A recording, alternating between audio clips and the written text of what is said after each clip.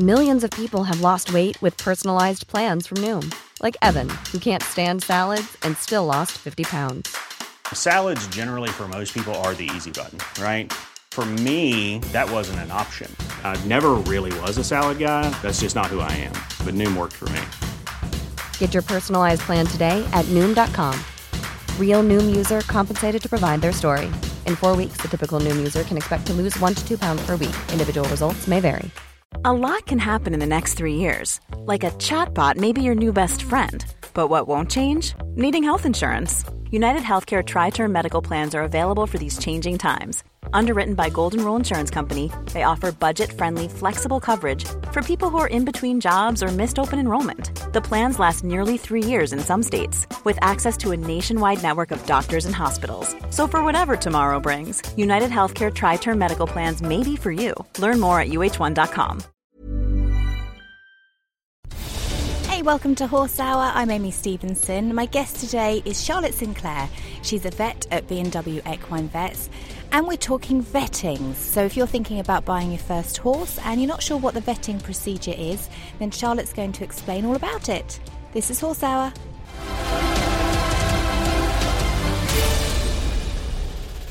Hey, hope you're well. Welcome back to Horse Hour. We're doing one of our educational episodes today because the team at B&W Equine Vets are kind enough to give us a vet each month where we talk about problems, diseases and any issues that your horse might have. But today I'd really like to focus on the vetting procedure. So if you're looking to buy your first horse, then what is the vetting process? I've heard of a 2-stage and a 5-stage, but what exactly are the vets looking for and how can it help us in our decision with whether we want to buy a horse or not? So we're welcoming Charlotte Sinclair. She specialises in sport horses. Those are her passion, and particularly diagnostic imagery, tendon injuries and lameness. Charlotte, how are you? Very well, thank you. Thanks so much for joining us. Now, this is a complex issue that I think it sounds like it can be quite straightforward, but to me I find it quite complicated because when we're looking at buying a horse, technically, we want the horse to be sound. We want him to be okay. So I remember when I first bought Blackjack, I had no idea what the procedure was. And somebody said, we've got to get the vet out. And I said, okay, well, what does the vet do? And they said, well, they give them a vetting. And I said, okay, well, what's a vetting? And they said, well, they just test a few things to make sure that he's okay. And that was about as much as I knew when I was getting a vet, because there's 2 different types of vetting procedures, aren't there? There's a 2-stage and a 5-stage. And I remember saying to my coach at the time, well, why don't I just go for the 2-stage vetting, because that's the cheaper option and I'm already spending a fortune to buy this horse. And she said, no, definitely go for the 5-stage. But let's start, if this is okay, with you explaining the 2-stage vetting, then we'll talk about the 5-stage vetting and then the difference between the two. Yes, so a 2-stage vetting is a full physical examination of the horse, followed by a trot-up with flexion tests, but doesn't include an exercise phase, whereas a 5-stage vetting is similar to the first 2 stages of the 2-stage vetting. However, we then follow on with an exercise phase and a recovery phase. Oh, okay. So when you're going to look at a horse, do you technically start vetting it from the second that you see the horse? Are there things that you look at from an observational point of view of them just being stood there?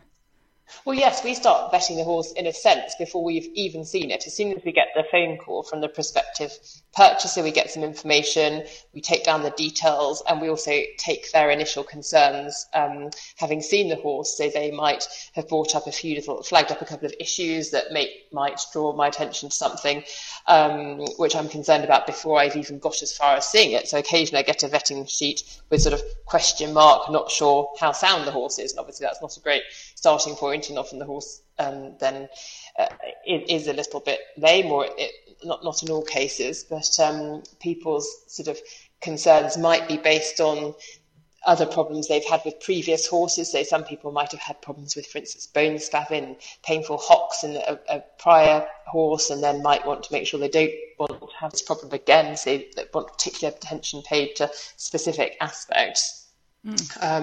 So, and as you say, yes, so we take every little bit of information into account, and as soon as we see the horse, we want to know about its management and its history. We want to know whether the horse has any vices, whether it's in full work at the moment. That's very important because its soundness can relate to how much work it's in. Is the horse actually doing the job that the person wanting to buy it is intending to do themselves, or is it actually out of work and not particularly fit and doing a job?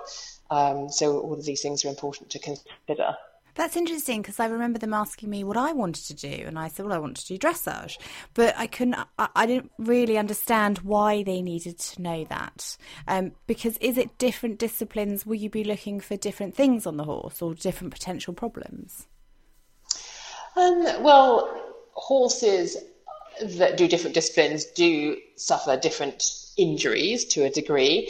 But we're interested in, I suppose, in the level that the horse is going to potentially compete to a degree, because some conformational issues, for example, might not be a significant problem in a horse at very low level, but might run more of a risk of injury when a horse that has more demands put upon it. And so we're interested in what the prospective purchaser wants to do with the horse, so we can sort of see whether the horse has been doing this, whether we think it has the potential to do this. And I suppose in terms of what is the intended use to, one of the things that's very important is whether it's for a young person or a child. So if we're vetting a child's pony or a teenager's horse, safety obviously is important anyway. It's absolutely paramount with someone buying a horse or pony for their child. So we are taking that into consideration as well, the temperament as well as other sort of proper veterinary issues. So have you ever said to an owner, don't get this horse? So I have, for instance, would you mean because of behavioural issues? Because of behaviour. Because I was always under the impression that that you couldn't actually say yes, buy this horse, or no, don't buy this horse, in case then the client came back later and said, well, you told me to buy it and it was fine, or you told me not to get it and now look what it's done and it's amazing. So it's difficult for you because I guess you're just judging on the facts that you see of the horse, and then you give those facts to the owner.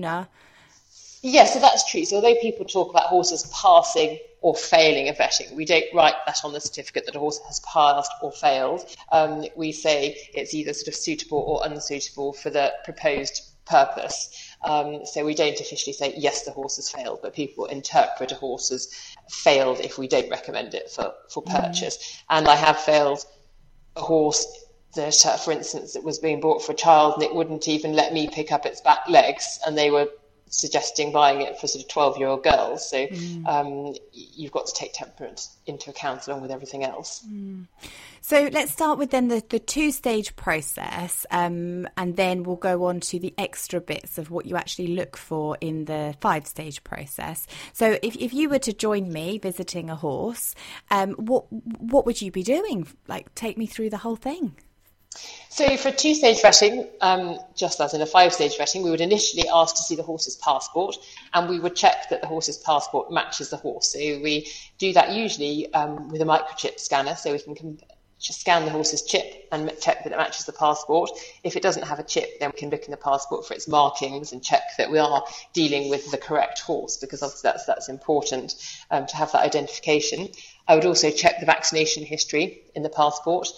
Some horses are unvaccinated or they might be out of date, and it's just useful to make a note for the owner if they need to start again, because if they're planning on competing the horse straight away and its vaccines are out of date, they can't compete, for instance, until the first 2 vaccinations have been administered, so they might be slightly held back by that. So it's just nice for them for that to be brought to their awareness. Because I've just been through that exact thing, because I didn't realise that we'd gone over our vaccinations, so I've had to start the process all over again with the first 3 vaccinations again.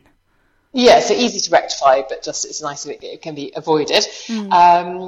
So then after we've identified the horse, looked at the passport, looked at the breeding, noted down the official name of the horse, etc., we then look at the horse in the stable, and I would start by listening to its heart and lungs, because you want to listen to its heart when it's completely, as relaxed as possible. So that's the first thing that you want to do before it gets stressed or anxious. And so we listen to the heart, and we're checking for any heart murmurs or any arrhythmias. And we listen to the lungs for any wheezes or sounds of respiratory disease. And then I go on to do a full physical examination where I palpate the horse, I percuss the sinuses, so I check that the sinuses sound nice and hollow and don't sound sort of full of pus or anything like that. We check in the false nostrils because they can get cysts in the false nostrils, have a good look in the ears for any sort of, they can have sarcoids around the ears or oral plaques. And then we check the horse's teeth, we check whether the horse's age matches with the passport. And that's quite interesting because after the age of 9, horses can't be accurately identified, their age can't be accurately identified within sort of 3 years. So that's something that we always just check. We want to see if the horse has got wolf teeth or not, because that can cause a problem. Whether the horse needs dentistry, because that's useful to recommend for prospective purchaser, whether the horse, it needs immediate sort of dental treatment, rasping. And then we sort of follow on palpating almost every inch of the horse's body, looking for any lumps or bumps, have a thorough palpation of the limbs, both weight bearing and non-weight bearing, and see whether there are any signs of previous surgery, whether we think the horse might have had colic surgery, whether it's had any throat surgery, for example, looking for any surgical scars, any painful muscles. We check its back mobility, how well it flexes through its back, and just its general temperament, the condition of its skin, obviously thoroughly looking for sarcoids, because that's a major skin problem in horses. And any even sort of low-grade things like a bit of mud fever, those sort of things that are going to have to be addressed, even if they're not difficult to treat. We still make a little note of anything that we find. And after that, so that would conclude stage 1 of the examination. Would move on to stage 2, and that would be the trotter up, examining the horse out of the stable. And that's when we examine the horse, initially just standing square, looking at its conformation, walking around the horse, perusing it and sort of making a general assessment. And I might then have a brief palpate of the horse again. If the light wasn't particularly great in the stable, I might have another look at if there's anything I was concerned about. And I would then look at the horse reverse in a straight line, so they should move back, walk in diagonal pairs. And this is to assess the neurological function. So does the horse know where its feet are? Not all horses do, if they're a wobbler, for example. And then turning on a very tight circle, checking they can cross their legs underneath their abdomen. And this again is a basic neurological examination. We then look at them walk away and back in a straight line. And we're looking at the fetlock extension, so how much the fetlock sort of drops to the ground, and that might be decreased if the horse has sort of got any mechanical restriction or any pain. It might be increased if there's a lack of soft tissue support, but usually we're looking for it to be symmetrical between left and right. If it's not, that might raise questions. And we look at foot placement. So a horse should land heel toe as it walks. Lots of horses are quite flat-footed and land fairly flat-footed, but they certainly shouldn't land toe-heel. That could be a sign of heel pain, which is common in horses, particularly thoroughbreds with flat feet. Then after we've had the walking, I would then proceed to trot the horse away and back in a straight line, and would then at that stage perform some flexion tests. Now, the flexion tests are really interesting because we've been talking about that recently on the podcast with Dr. David Ramey, who says that sometimes you can't tell from the flexion tests because they could. Have you seen this article? You mentioned it, but I haven't read it. So he says that basically it's like holding your hand behind your back and pulling really tightly. Your arm's going to hurt afterwards. And in some cases, in vettings, it's really, flexion tests are really good for investigating problems that you think there might be a problem, but are not necessarily worthwhile in vettings. I'd love to know what you think of that. So I think the flexion test is a very important part of the vetting.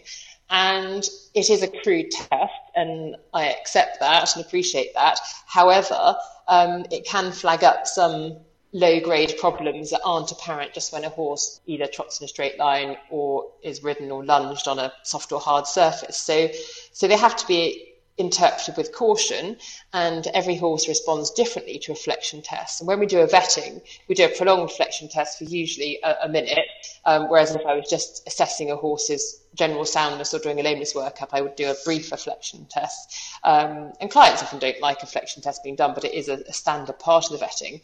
And although it's as I say, a crude test and varies between horses. What we want to see is symmetry. So if we see a horse that trots up sound, but it's stiff right hind on flexion compared to the left, and that alerts us to, well, is there something low grade going on in that right hind?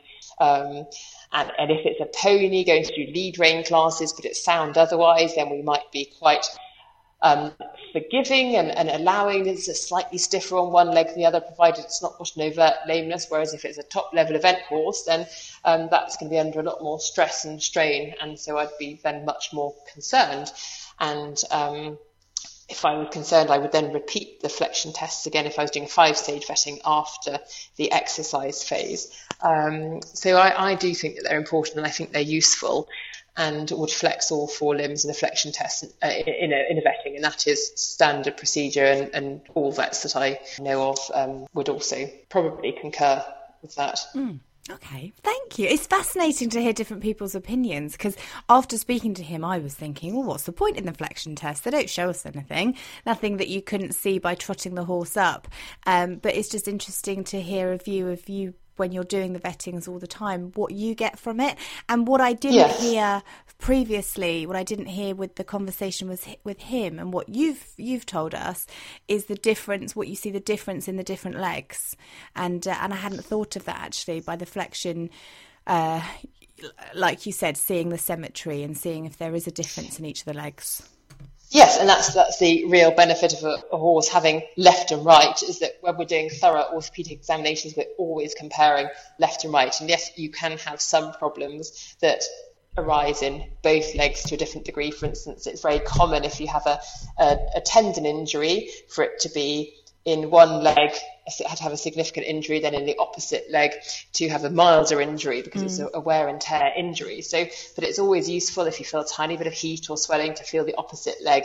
And I always try and teach that to students, just the use of comparison between left and right for any subtle changes in terms of thickening or pain reactions. And pain reactions is actually quite interesting, and that's a good example. So in a vetting or a normal clinic examination, you might, for instance, palpate over the proximal suspensory ligament and get a little bit of a reaction, and you think, well, is that normal for this horse, or is that an excessive reaction? So every horse has a different pain threshold when you're palpating it, so it's important to feel the opposite side. If it's exactly the same, that gives you confidence that it's normal for that horse, whereas if it's painful on one side and not the other, again, that alerts you to the fact that is there something going on here that could potentially lead to problems in the future, some low grade issue.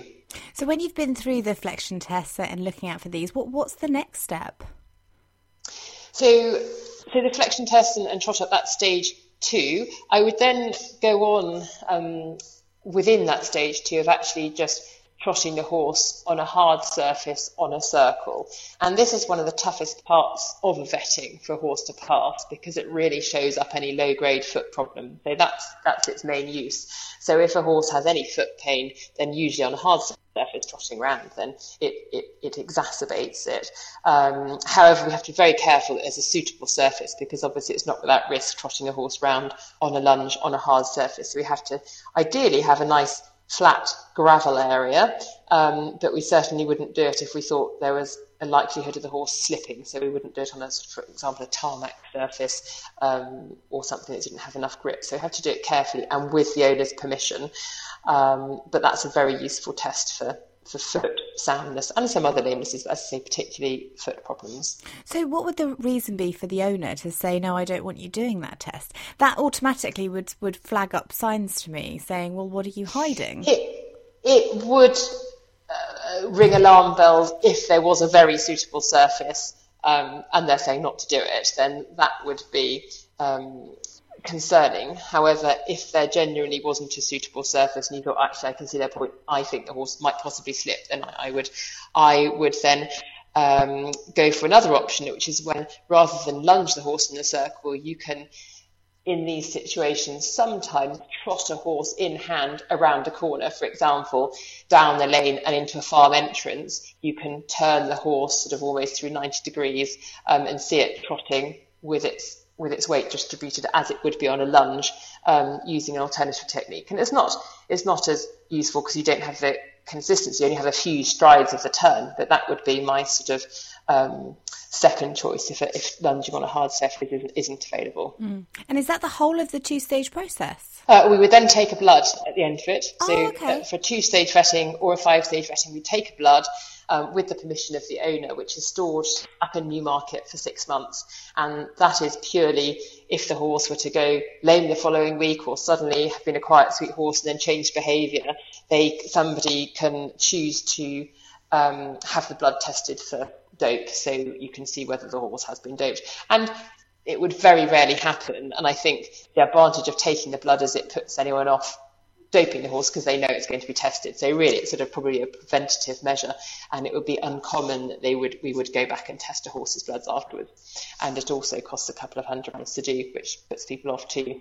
I was gutted though, Charlotte, because I was looking at buying a horse and I got the bloods taken, and it was all quite traumatic when the horse came over. He was so different to when I first tried him. I mean, this isn't Blackjack. It was a second horse that I was looking to buy, and I bought him from Jersey and went over there, had a vet came out, did all the tests. He was calm as a cucumber. He was like a riding school pony. He was so good in traffic, quite green in the school, but generally perfect for what I wanted. A bit of a confidence giver. Brought him over here and he was like a 4-year-old stallion. I mean, he was 12 years old. He went mental. He threw me up against the wall. He dragged me through the field. He wouldn't let anyone near his back. He was horrific. And he ended up being quite dangerous. And I called the vet out and asked them, what should I do? Because I'm quite a patient person and I like spending time with them. And they said, well, we know you very well, Amy, but you've been out-horsed. This horse isn't for you. So I phoned the previous owner back up and said, what would you like to do? Because would you like to resell him somewhere else? It's cost me £500 bringing him over here, but I don't mind paying for him to go back to you to resell. She decided she didn't want him anymore. Anyway, it all went horribly wrong. She sold him on from the UK. And then as I thought about it, I thought I'm going to get his bloods checked because something wasn't right. And I phoned up the vet and said, look, I'd like to get his bloods checked. She was trying to sue me for some money as well, and it was all getting really nasty. By the time I'd phoned to get his bloods checked, I'd missed it by a week and they'd already destroyed the bloods. So I could never find out if he was doped or not. How sad is that? Yeah, that is frustrating. And often people are umming and ahhing for some time whether to or not. And then, as you say, you can sort of miss the moment because it is stored for 6 months and that's the limit. Ready to pop the question? The jewelers at BlueNile.com have got sparkle down to a science with beautiful lab-grown diamonds worthy of your most brilliant moments. Their lab-grown diamonds are independently graded and guaranteed identical to natural diamonds. And they're ready to ship to your door. Go to BlueNile.com and use promo code LISTEN to get $50 off your purchase of $500 or more. That's code LISTEN at BlueNile.com for $50 off. BlueNile.com, code LISTEN. Even on a budget, quality is non-negotiable. That's why Quince is the place to score high-end essentials at 50 to 80% less than similar brands. Get your hands on buttery soft cashmere sweaters from just $60, Italian leather jackets, and so much more. And the best part about Quince, they exclusively partner with factories committed to safe, ethical, and responsible manufacturing. Elevate your style without the elevated price tag with Quince. Go to quince.com/upgrade for free shipping and 365-day returns. Many of us have those stubborn pounds that seem impossible to lose, no matter how good we eat or how hard we work out. My solution is PlushCare. PlushCare is a leading telehealth provider with doctors who are there for you day and night to partner with you in your weight loss journey. They can prescribe FDA-approved weight loss medications like Wegovy and Zepbound for those who qualify. Plus, they accept most insurance plans. To get started, visit plushcare.com/weightloss. That's plushcare.com/weightloss. And I think some horses are sensitive to a change in their environment. I suppose some male horses then in the presence of mares might behave differently to if there weren't mares around. If, for example, they were a rig as well, then that could be a reason why they're different in a different environment.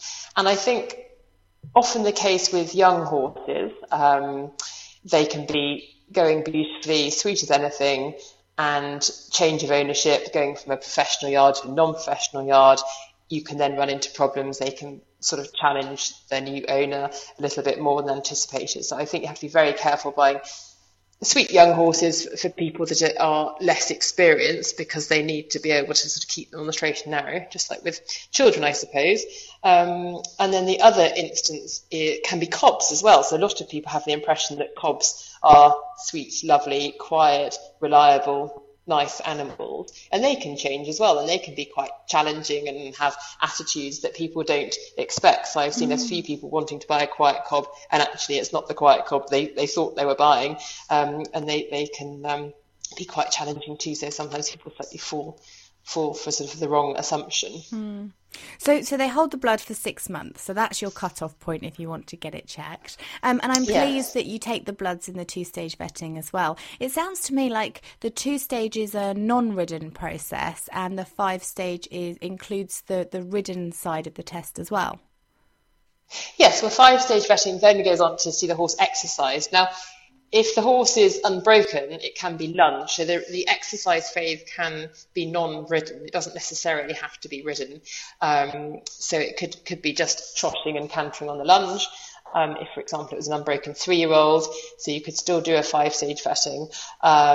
However, normally we'd like to see the horse ridden, because we'd want to see that it's comfortable with the rider on and that it can do the job that it is supposed to be doing, and to see the fact that the weight of the rider doesn't exacerbate any lameness. So the reason we like to see the horse exercised is also because some lamenesses become apparent after the horse has been exercised and aren't before. So if a horse is rested and just been stood in, it might be sound, but then some particularly soft tissue injuries might be worse with exercise. So we want to challenge the horse with exercise and have a trot up afterwards. And also some cardiac problems, so some heart murmurs or arrhythmias only transpire when the horse is exercised. So again, we listen to the heart at the end of strenuous exercise to evaluate this. And these are the parts that you don't get when you just have a 2-stage vetting. So I can't understand, I'm trying to think in my head any reason why I would just have a 2-stage vetting, because if I'm looking for a horse to buy to ride, no matter what age, what level, what discipline, I'm going to want to see what he's like with a rider on his back in case he has any back issues. So I suppose a 2-stage vetting would always be indicated in a horse that, for example, couldn't be lunged. So if you had a yearling, then you would only be aiming to do a 2-stage vetting, because a 5-stage vetting just isn't practical. In more mature horses, I think that people choose a 2-stage vetting, as you mentioned earlier, because it's less expensive. So that's probably the main reason. And they know they're going to get as thorough a clinical examination. And I suppose if, for example, somebody knows the horse, they've seen it exercise, they've seen it sound in their mind after exercise, then they might be more inclined to go for a 2-stage vetting. And sometimes it's just based on insurance. So some insurance companies might just require a 2-stage vetting. So then the client might decide to go for the less expensive option, because perhaps they're just having the horses vetted to get insurance cover. So sometimes that's all that's necessary. So what happens with the rest of the 5-stage process then? When you've done the lunging and you've taken the bloods, what's the next stage? What's stage 3? So in the 5-stage vetting, we don't go on and take the bloods until the very end. Mm-hmm. So at stage 2, in the 2-stage vetting, we take the bloods after we finish stage 2. But in a 5-stage vetting, this stage 3 is the exercise ridden phase, that would say ridden or lunged. Then after the strenuous exercise, we then have the recovery phase. So stage 4 is the recovery phase, when the horse goes back to the stable, it stands in for a little while, and we then listen to its heart and lungs again as it recovers, monitor its heart rate coming down, and again, looking for any arrhythmias or murmurs. And at this stage, some vets prefer to do the ophthalmic examination, then look at the horse's eyes when the horse is resting, because there's a little break, and other people. I used to do this. I tend to now look at the eyes at the beginning in the first stage, because it's frustrating if you then find something wrong with the eyes and think, actually, we could have stopped the vetting earlier and charged the client less. So I tend to just check the eyes at the beginning now, just really for that reason. But it's a suitable time to check the eyes when you've got a bit of time in recovery as well. So once the horse has had the recovery phase, phase 4, we then come out to stage 5, which is the final trot up. So we bring the horse out of the stable again, and we look at it trot up. And some people repeat the flexion test at this stage. I only repeat the flexion test if I've had any concerns with the initial flexion tests. So, but if they were all perfect, then I don't flex the horse again. And I then take it back to the stable and take the blood at this stage with the owner's consent. Just quickly, sorry, going back to stage 3 and the exercise, is it walk, trot, canter on different reins? Is that what are you asking for? So we want the horse to do what it usually does and what it can do. So we always want to see, there are certain things I'd always want to see. So I'd like to ideally see the horse trot on both reins, trot a 20-metre circle on each rein. I'd like to see the horse canter a 20-metre circle on each rein if it's able to.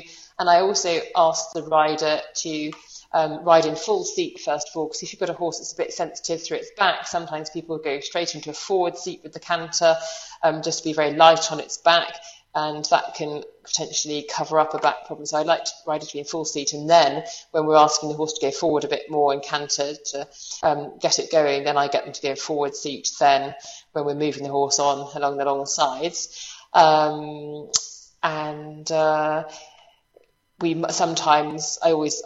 I always ask the prospective purchaser whether they've jumped the horse themselves and seen it jump. So it'd be unusual that we'd jump a horse in a vetting, but if the prospective purchaser was there and they wanted to see the horse pop over a little fence again, we might bring that in as well.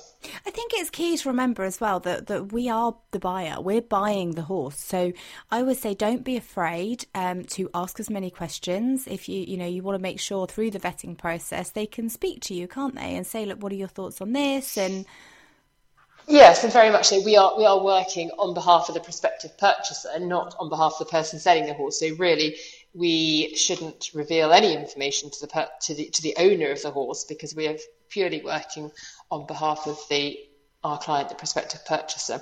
And so I like to speak to them along the way. And generally, I just like to give a running commentary as I'm looking at the horse, and then everyone knows what I'm seeing as we go, is my usual approach when the client is at the vetting. But obviously, the client isn't always at the vetting.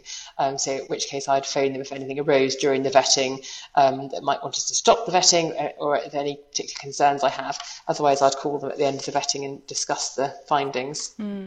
I remember when I was had Blackjack vetted, I had the option to ride him myself, and for me that was really important, because I kept thinking, well, the buyer, the owner could ride him. It was actually through an agent, but let's say it's the owner.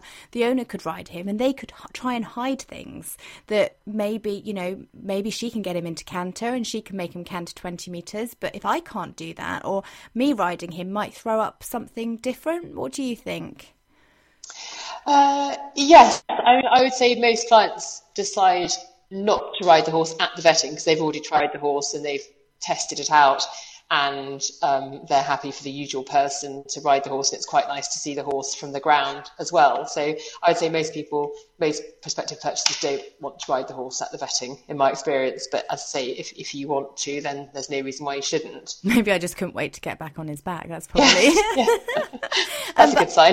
I took my coach with me as well for all training and vettings and things. So because I didn't know what I was doing, so I needed that advice and that support. So I very much looked to my coach and I looked to my vet for them to guide me through this process of what's right, what's wrong, and what I should be looking for. Yes, no, I think it's really useful to bring somebody along to give you a second opinion. So, quite often people will have already looked at the horse with their coach, and any concerns that are flagged up, they pass on to us, and we take into account when we're looking at the horse. Now, an interesting point I really wanted to ask you was when I first looked at picking my vet, or picking a vet to do the vetting, it was far away from where I lived, so I couldn't have my local vet. There is no way I could afford to send him up there for the day. So I needed to find another vet, and I had two options. I had the vet that the horse was already registered with the previous owner, and I had another vet that had never been near the horse or the yard before. And in my opinion at the time, my view at the time was I was better having a vet that had no association with the horse, because... And this is going to sound really bad because you're all professionals and I don't expect you to hide anything. But I just kept thinking, well, they might not tell me everything if I go to that horse's vet. So I thought it was going to be more unbiased if I went somewhere else.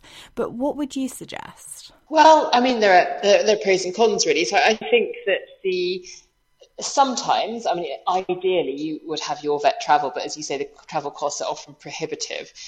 So I will often find myself recommending vets in other areas to my clients if they're far-reach parts of the country. So the advantage of having the horse's normal vet the horse is that they are obliged to disclose all of the clinical history to the prospective purchaser with the permission of the owner. So therefore, you get all of the information from the vets regarding that horse's clinical history. Now, the owner isn't obliged to divulge that information. However, if an owner says, well, no, I'm not going to let you have the history, then that would obviously flag up concerns. Well, that's really interesting because I wasn't allowed to get the previous history, and had I known if I'd gone with their vet I would have got the previous history, then that would have made my decision for me as to which vet I used. Yes, and I think a lot of people aren't aware of that, and I think it can make a big difference. And I've had an example of a pony club client recently, and I said, we'll get the history from the vets, and it flagged up all sorts of things, and they were concerned by the history, and actually it put us off purchasing the horse, or even going as far as arranging a vetting.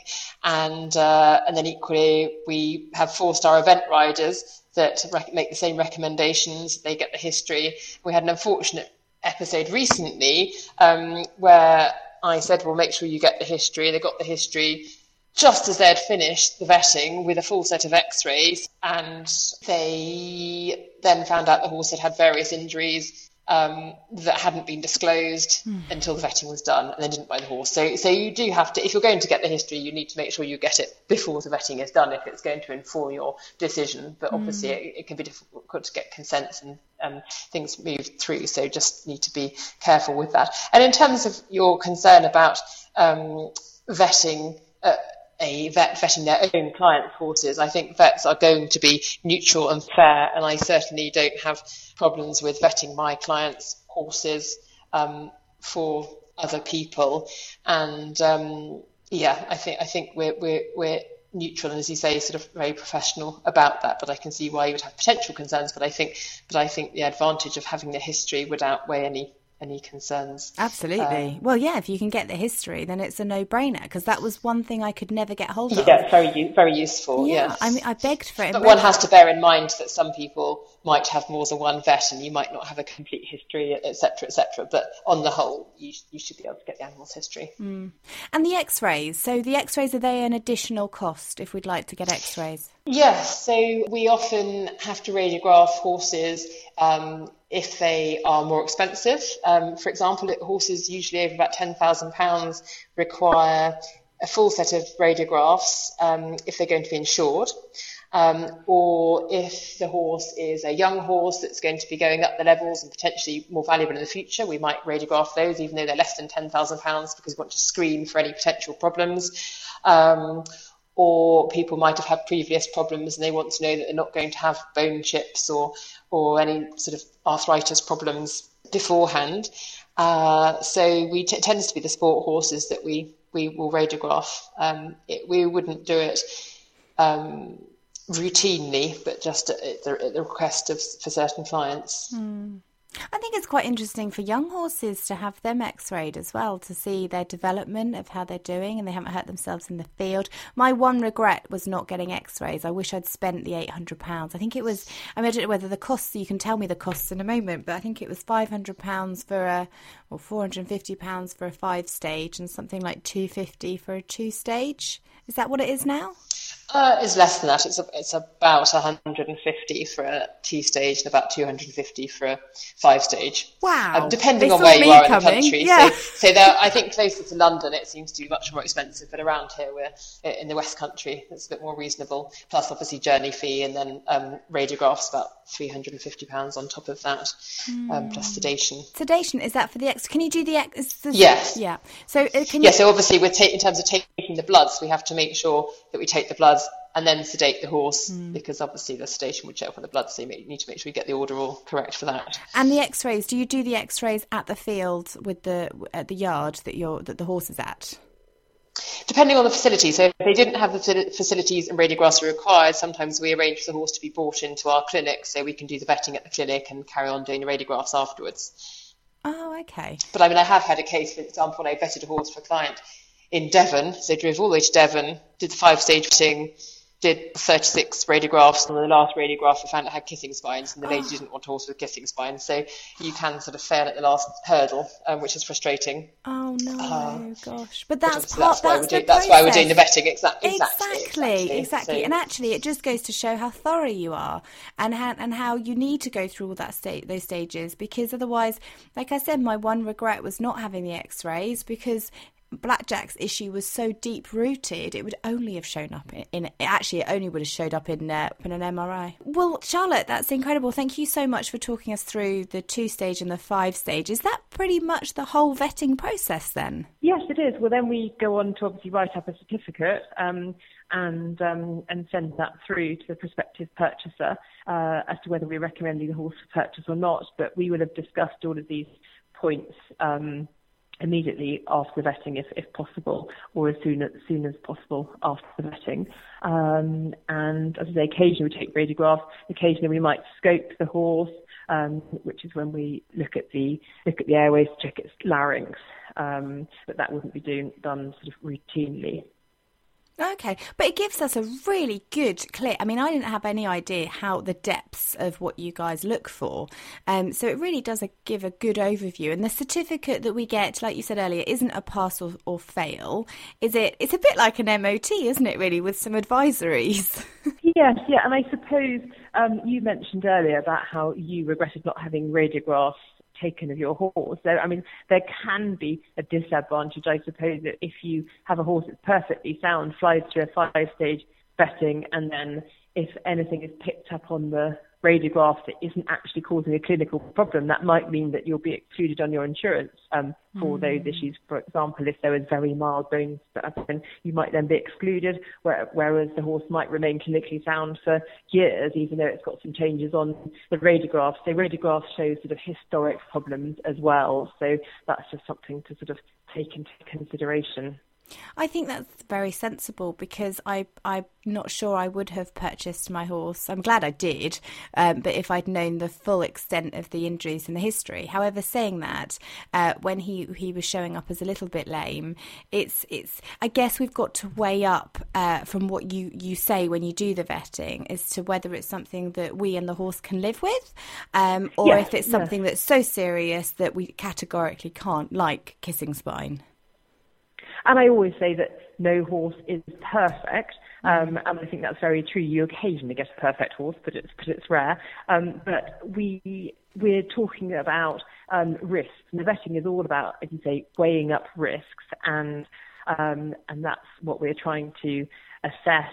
And yes, we can't predict exactly what will happen in the future, but if we flag up several problems, then you're potentially more likely to have a problem than if we don't. So you can have a perfectly sound horse one day, then a week later it might by chance go lame. But obviously if we can start with a cleaner slate as possible, then that's optimal. Well, it just helps us make an informed decision. Ultimately, that's what we want to do. Well, Charlotte, thank you so much. I really, really appreciate your time. We can follow B&W Equine Vets on Twitter. They're always putting out lots of great information. It's at BW Equine Vets, and we have lots of articles from Charlotte and the team at B&W on our website, horsehour.co.uk. I'm going to let you get back into surgery now, Charlotte. Thanks so much. Thank you very much indeed. Thanks so much for listening. I hope you enjoyed this week's episode. Next month, B&W Equine Vets are joining us to talk about kissing spine. It's a problem that quite a few of you have mentioned you're worried about, including the development of the young horse. So when is the skeleton fully formed? And does the riding, the way that you ride, affect your horse potentially having kissing spine? So we'll talk about the symptoms, the signs, and the treatment as well. You can catch up with previous episodes of the Horse Hour podcast on our website. Just head to horsehour.co.uk wholesour.co.uk. Charlie Unwin's on there at the moment. He's a sports performance psychologist, and it's really fascinating to hear his advice if you're overcoming fear or confidence issues, but also if you need to refocus. Sometimes it's quite easy to lose our focus when we're in the midst of riding all the time and we're with our horses all the time. When you're actually riding, what is your focus? Really interesting to hear Charlie's advice. You can also hear Steph Erdley. She is a Grand Prix dressage rider and she's just done her first international show.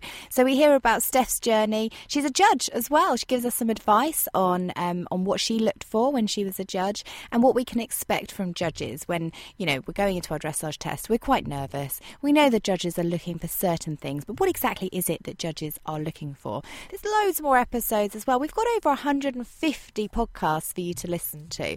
So there's something for everybody. If there's a subject or topic that you'd really like me to cover, then drop me a direct message on Twitter @HorseHour. I hope you've had a really lovely bank holiday weekend with your horse, and I'll speak to you soon. You've been listening to Horse Hour. Join the community on Twitter, Mondays, 8 p.m. UK time, 3 p.m. Eastern by using the hashtag HorseHour. Follow Amy at AmyStevenson1 and subscribe to us on Acast, iTunes, Stitcher and Player FM.